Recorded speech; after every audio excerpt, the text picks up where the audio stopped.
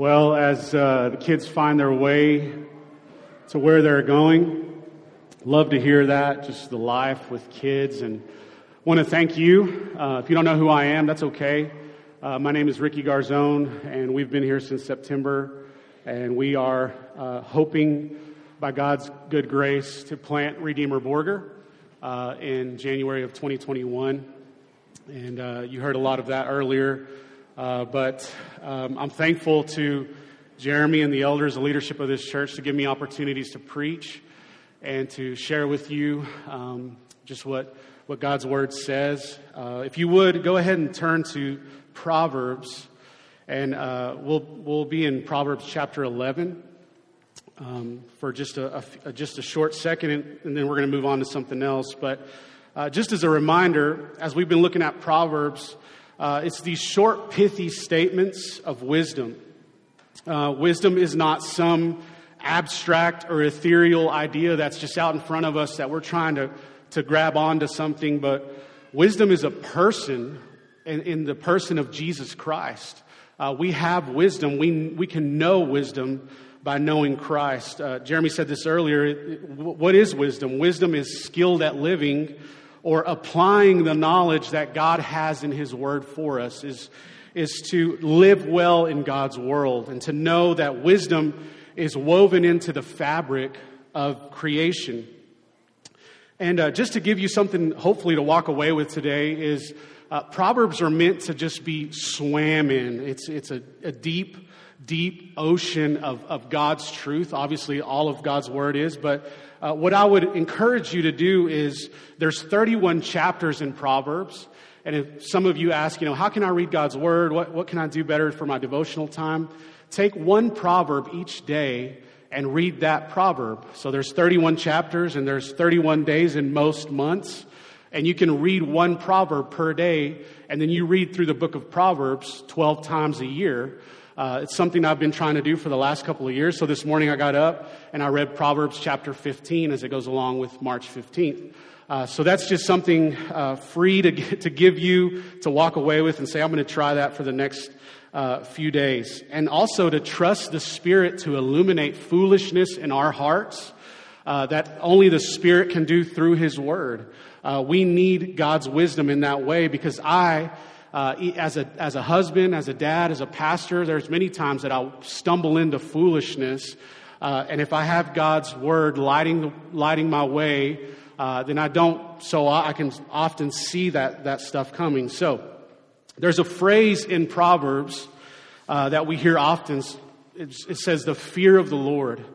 And when I remember reading this when I was younger and thinking, are we supposed to have this terror of God or this shrinking back idea? And rightly so, God could terrify us. He did to the people in the book of Exodus. He terrified them with His holiness. And that is who God can be. But what the book of Proverbs here is saying is a reverence or an awe of the fear of the Lord, is to rightly view the Lord, or is a humble viewing of Him, saying that God knows it all wisdom, all knowledge is in Him, and I know very, very little. It's a very humbling thing. As you read through the wisdom literature, Job, Proverbs, Ecclesiastes, it's all pointing us to a person. You read the book of Job, and things don't work out so well for Job until the very end. Ecclesiastes, if you read that, don't read Ecclesiastes on a rainy day because you get really, really depressed. But it's pointing us to a hope. It's pointing us to a hope that cannot be found in stuff. And the book of Ecclesiastes is telling us you have a treasure that's greater than all the things you can find on this earth. And that treasure is found in a person, and His name is Jesus. So, I asked you to go ahead and turn to Proverbs chapter 11. And before we read anything there, I want to say you may pride yourself on being a good parent. We're going to be talking about parenting this morning. You may doubt yourself for how your kids, quote unquote, turned out. You may question God as to why you don't have kids of your own, or even how to get your kids to sleep at night, eat their vegetables, or stay still for a diaper change. This may be you in this room, and I realize that I'm speaking to a plethora of people in this room, in all walks of life. Whether God has gifted you with singleness or marriage, if you're widowed or if your children have since flown the coop, we need this wisdom that Proverbs offers us. We are the family of God here at Redeemer. Proverbs 11:14 says this, where there is no guidance, a people falls, but in an abundance of counselors, there is safety. May this be true at Redeemer Pampa, that we can help parent each other's kids. And I'm not giving you, any kind of authority to go spank anyone's kids, anything like that. But I'm saying, hey, let's high five kids and greet them and things like that. We can help be those counselors that the book of Proverbs tells us. So if you would turn back to Proverbs chapter 3, and we're going to read a few verses there. And I want to start this section by saying that I'm not an expert in parenting. I have 3 kids, and by God's grace alone, they love me and they love their mom. I've sinned against my children. I've broken promises to my children. I haven't followed through often, and I've even ignored them for time on my phone. I need God's grace just as much as anyone in this room needs God's grace. So let's look at chapter 3, verses 5 through 8. It says this. It says, trust in the Lord with all your heart and do not lean on your own understanding. In all your ways acknowledge Him, and He will make straight your paths. Be not wise in your own eyes. Fear the Lord and turn away from evil. It will be healing to your flesh and refreshment to your bones. So before we talk about what this is saying, I wanted to tell you this. The way, especially Proverbs 3, is meant to be read is there's obligations to us as God's covenantal people, and then there's obligations that God puts on Himself as the one who gives the covenant, okay? So the odd verses in this chapter are meant to be an obligation to God's people, okay? And then He puts an obligation on Himself in the even verses. So you look at verse 5. And it's this call to remember to trust in the Lord. And why do we trust in the Lord? Because we love Him with all of our everythingness. And we're going to talk about that in just a second. In verse 6, it tells us, in all your ways acknowledge Him, and He will make straight your path. It's this view of when I was teaching my kids how to walk, that I would make sure everything was out of the way. What kind of parent would I be if I was teaching them to walk and I put stuff in front of them to say, hey, you got to figure it out? But I would move things out of the way and say, hey, keep your eyes on me and walk towards me. It's this view of God saying, hey, keep your eyes on me. Even though you might not understand, keep your eyes fixed on me. In verse 7, to see God rightly. And when you do fall into evil, to turn away from it quickly, to repent of your sin. And then I added verse 8 in there because it says that it will be refreshment to your bones, that God will give you peace. Though you may not understand, God will give you peace.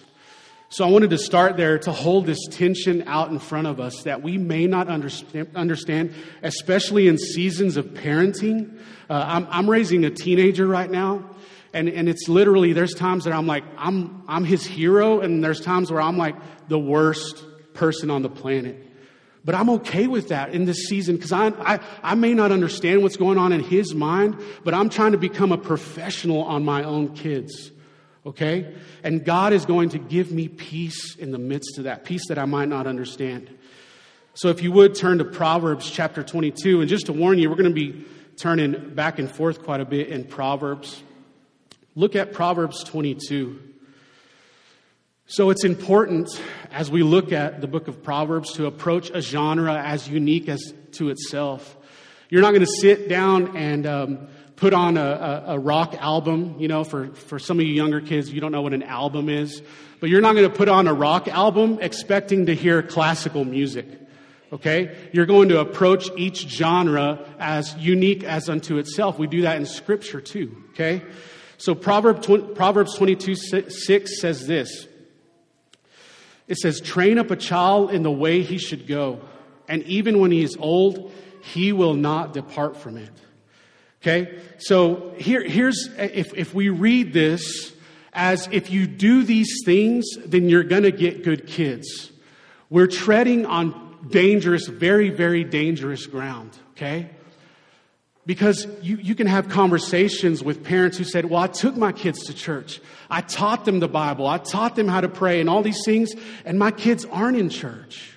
They've walked away from the faith. I have an aunt and uncle who were some of the godliest people that I know. They pray for their kids. They love their kids well. They took them to church, took them to VBS. Anytime the doors were open at church, they were there.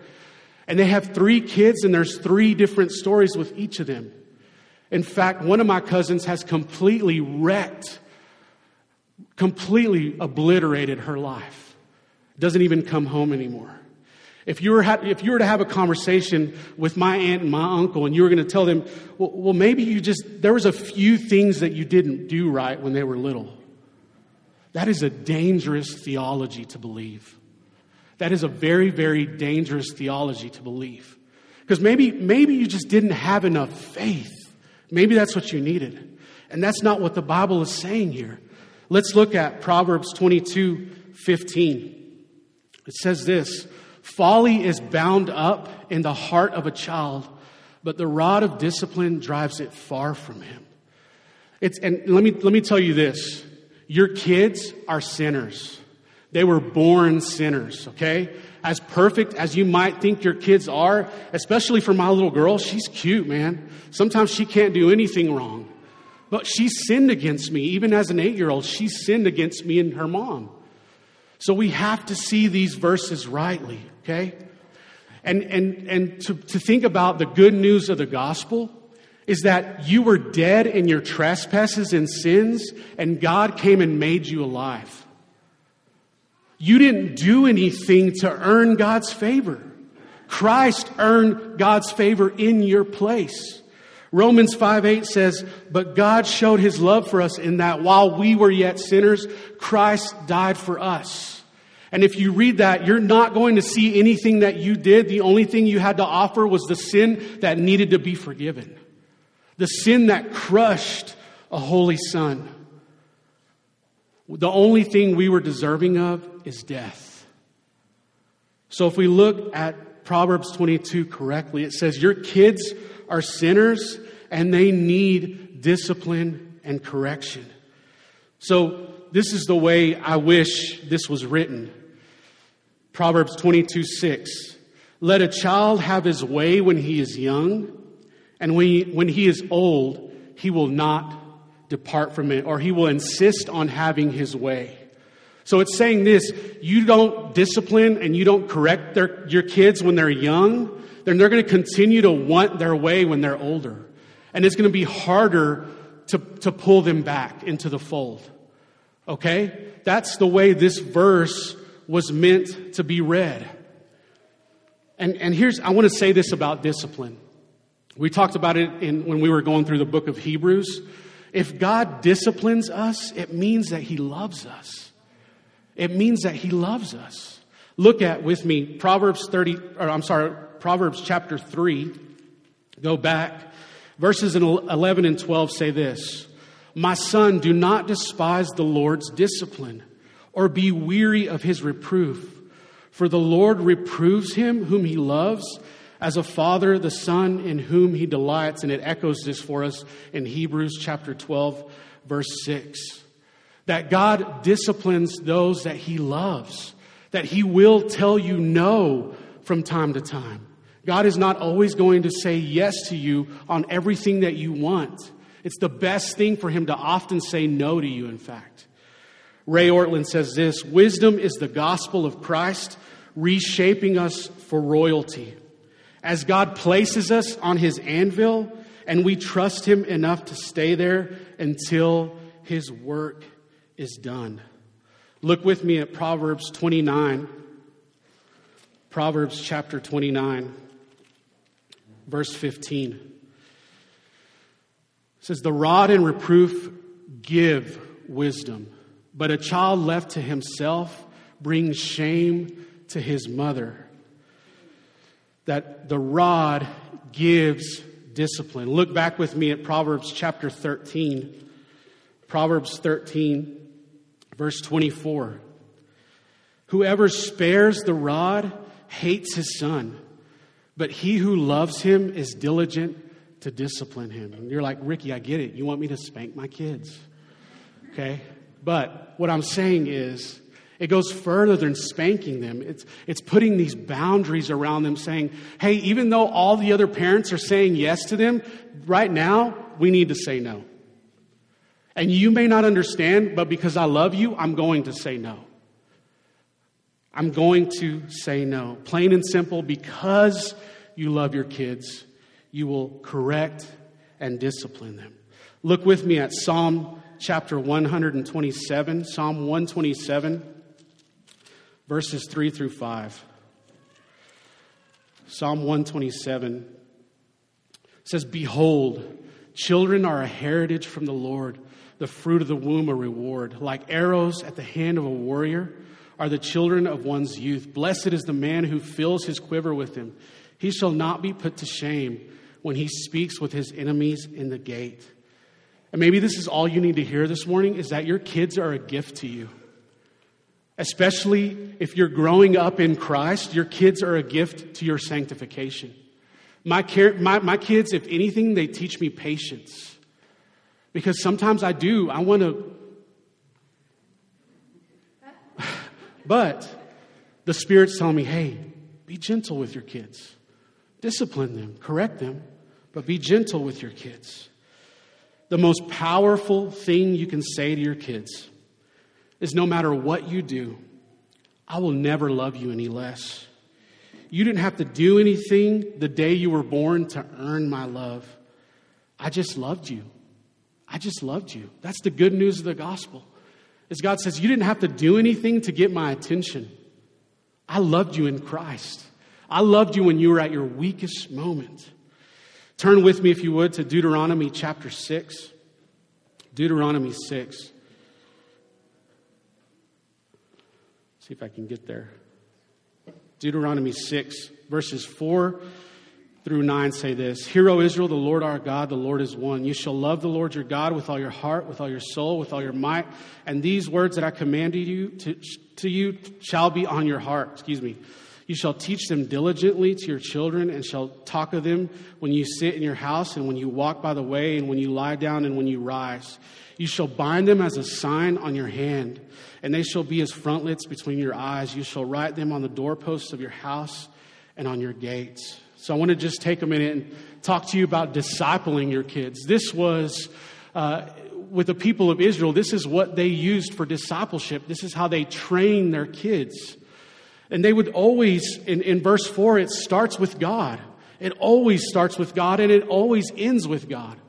They're saying, hey, we need to remember that He is our Creator, that we worship one God who expresses Himself in Father, Son, and Spirit. And then it moves on in verse 5, and it says, you need to love Him with your everythingness. And this meant that they were often talking about God. When they would sit down to eat, when they would walk, when whatever they would do, they would talk about God. We see that in verses 6 through 9. Disciple your kids in the things of God. And you may be asking yourself, well, what do I do? And I'll tell you, it's awkward at first, especially, and it's still awkward in my house, even as a pastor. We sit down, usually we try, on Saturday mornings, and we make a breakfast, and we sit down around the table, and I get the Bible out, and I read it for my kids, and I talk to them about what does it look like to be justified? What does it look like to be sanctified? What does it look like about these things? Helping them shape their view of God. And then we hold hands and we sing a song. And that's awkward for my kids. But I'm okay with that. I want it to be awkward in some ways. Because it needs to fall out of rhythm of all these things that they have going on throughout the week. That we're going to stop and take a moment to love our family well. And I'm going to take a moment to lead my family well. So you might be asking, so what do I do? Devney gave me these sheets right here. And for kids GCs that meet every other week, they get these sheets and we send them home with them. And they have a journal page. You can go through this with them at home. Okay? Some of these have crosswords and things like that. This is found in the worship notebooks with your kids that they go throughout the sermon. Okay? And you can sit down with them at lunch and talk about these things. There's word searches, all kinds of things. And here's the one I wanted to point to. These, the ones that the littles go to, right, Stephanie? They come home and they actually have stuff on the side that you can talk with your kids about. So there's absolutely no excuse. You can sit down and talk to them. And for those of you that have students in this room, Jesse, I've been there on Wednesday nights. He does a great job of sharing God's word with them. And you can go home and talk to them about what's happening in God's word. And if you're just like, you know what, I just don't know what to do. I don't know how to disciple my kids. Talk to your leaders. Talk to Jeremy. Talk to the elders. Talk to Devney. Talk to Jesse. We're willing to help you, come around you and say, hey, these are a few things you can do at home. It might not have to look like what other families are doing, but start today and start talking to them about God. Start discipling your kids. Because I'll tell you this, everything is discipleship. They're going to school, they're watching TV, they're scrolling through social media, and they're constantly being discipled. Are they being discipled by you? And I want to say that I understand what even bringing up parenting or parents might conjure up in your mind, but I can't. Some of you rejoiced the day you left home. Some of you live across the street from your parents, and for some of you, your mom is your very best friend. For some of us, it's painful or even lonely to be a parent. But I extend to you today hope in the person of Jesus Christ, who was crushed for our sin. Even as failures, as parents, time to time. And I'll tell you, I've failed my kids. Jesus was crushed in our place at the hand of the Father. And He died the death that we deserve to die and defeated death so that we could live with Him forever, uniting us to Himself. Even in your deepest and darkest, most possible pain as a parent, God sees you, God knows you, and God loves you. And if anything, I want to remove some pressure from you this morning that you do not have to be the perfect parent. God the Father is the perfect parent in sending His Son in our place. You do not have to be the perfect parent. And here's why I'll say this. Turn to Proverbs 19:1. Proverbs chapter 19, verse 1. And here's three things that the gospel frees us to do. The gospel frees us to be honest with our kids. That we can say, you know what? We messed up. I messed up. That you can repent to your children. Proverbs 19:1 says this, better is a poor person who walks in his integrity than one who is crooked in speech and is a fool. Saying that you don't have to be able to give your kids the whole world. But you can say, you know what? I can't give you the whole world. And it's probably in your best interest that I don't. And you know what? I shouldn't have said this earlier. That was really dumb of me. Will you forgive me? Sometimes that's all my kids need to hear is for dad to say, will you forgive me? I really messed that up. That's the first thing. The second thing, the gospel frees us to forgive our parents. You know, I don't know, for many of you, your home life when you were growing up might have been very abusive. You might have experienced a lot of neglect. If that's so, I'm sorry. I really am. But God sees you in that, and He loves you. So look with me, if you will, back at Proverbs 17, verse 9. 17:9 says, whoever covers an offense seeks love, but he who repeats a matter separates close friends. And this is not what this is saying. It's saying don't wink at your parents' sin. They may have sinned against you and continue to sin against you. And that's not what God did for us. He did not wink at our sin. In fact, He crushed His own Son on the cross. That's how seriously He takes our sin. So sin needs to be taken seriously. But here's what it's saying is because God is holy, He reconciles people. And if we serve a reconciling God, then He wants us to reconcile with each other. That's a picture of the gospel. And it's maybe an opportunity to sit down with mom and dad and say, hey, you sinned against me here, and I hated that, but I sinned against God. I sinned against God, and He forgave me in His Son. That's the second thing. The gospel frees us to forgive our parents. The third thing is this. The gospel frees us to pursue our kids. Look with me at Proverbs chapter 5. Proverbs chapter 5, verse 21. It says this, "For a man's ways are before the eyes of the Lord, and he ponders all his paths." And here's what this is saying, is that because God cares for us as his people, that he's going to make sure that we have level ground in front of us. That he's always going to be around us saying, hey, don't go that way. Don't go that way. Convicting us by his Spirit. So because God does that for us, the gospel frees us to pursue our kids. And like I said, for many of you who have grown children who have left the home, you might have not heard from them in a long time. But this is an opportunity today to pick up the phone and say, hey, can we talk for just a little bit? What's going on in your life? Begin the pursuit just as Christ pursued us. We read that earlier in Romans 5:8, that while we were yet sinners, Christ died for us. That is the pursuit. And I want to end our time with this. To the parent who does all they can to make sure their kids are happy, rest in the finished work of Christ. To the parent who weeps in the empty bedroom, rest in the one who will one day wipe away all of your tears. To the parent who is tired and weary from sleepless nights, endless loads of laundry, and what might seem like forever, rest in the rest that is one day coming. To the parent who is reeling from the news that one of your children just can't do it anymore, rest in the one who is coming to make all things new. To the parent who teaches my kids gospel truths, high fives my kids, loves my kids like they are your very own, rest in the one who will one day say to you, well done, my good and faithful servant. To the parent who hasn't heard the I love you that your heart longs to hear in some time, rest in the love of a triune God who loved you first.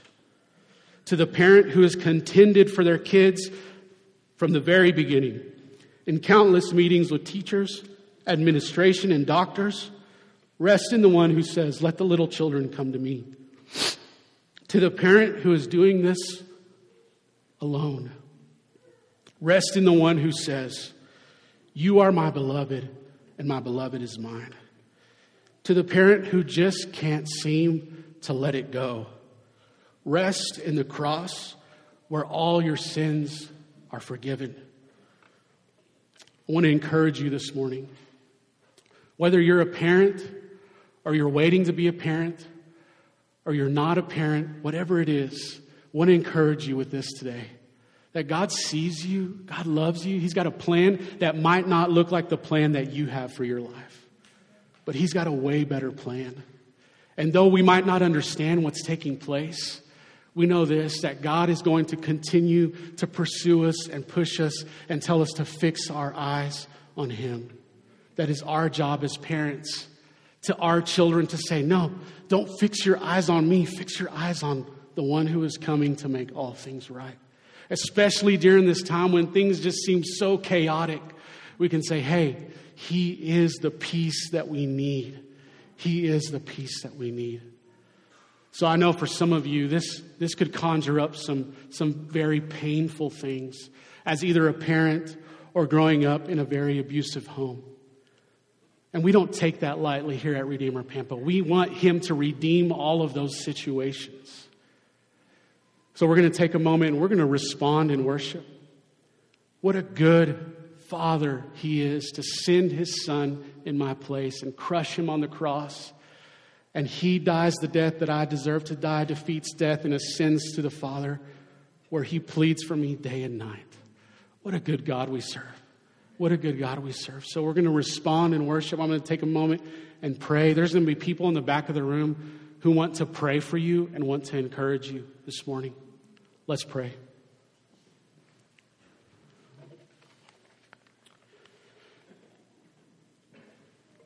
God, we are hopeful. And we are only hopeful because you give us hope. God, would you help us? Help us to be wise in these moments as we raise children, as we're around other people's children, whatever season of life we find ourselves in. Would you give us wisdom? And would that wisdom be your nearness to us? God, I say I understand, but for many people, I don't. I don't know their situation, but I want to be sensitive to the fact that this could conjure up a ton of pain.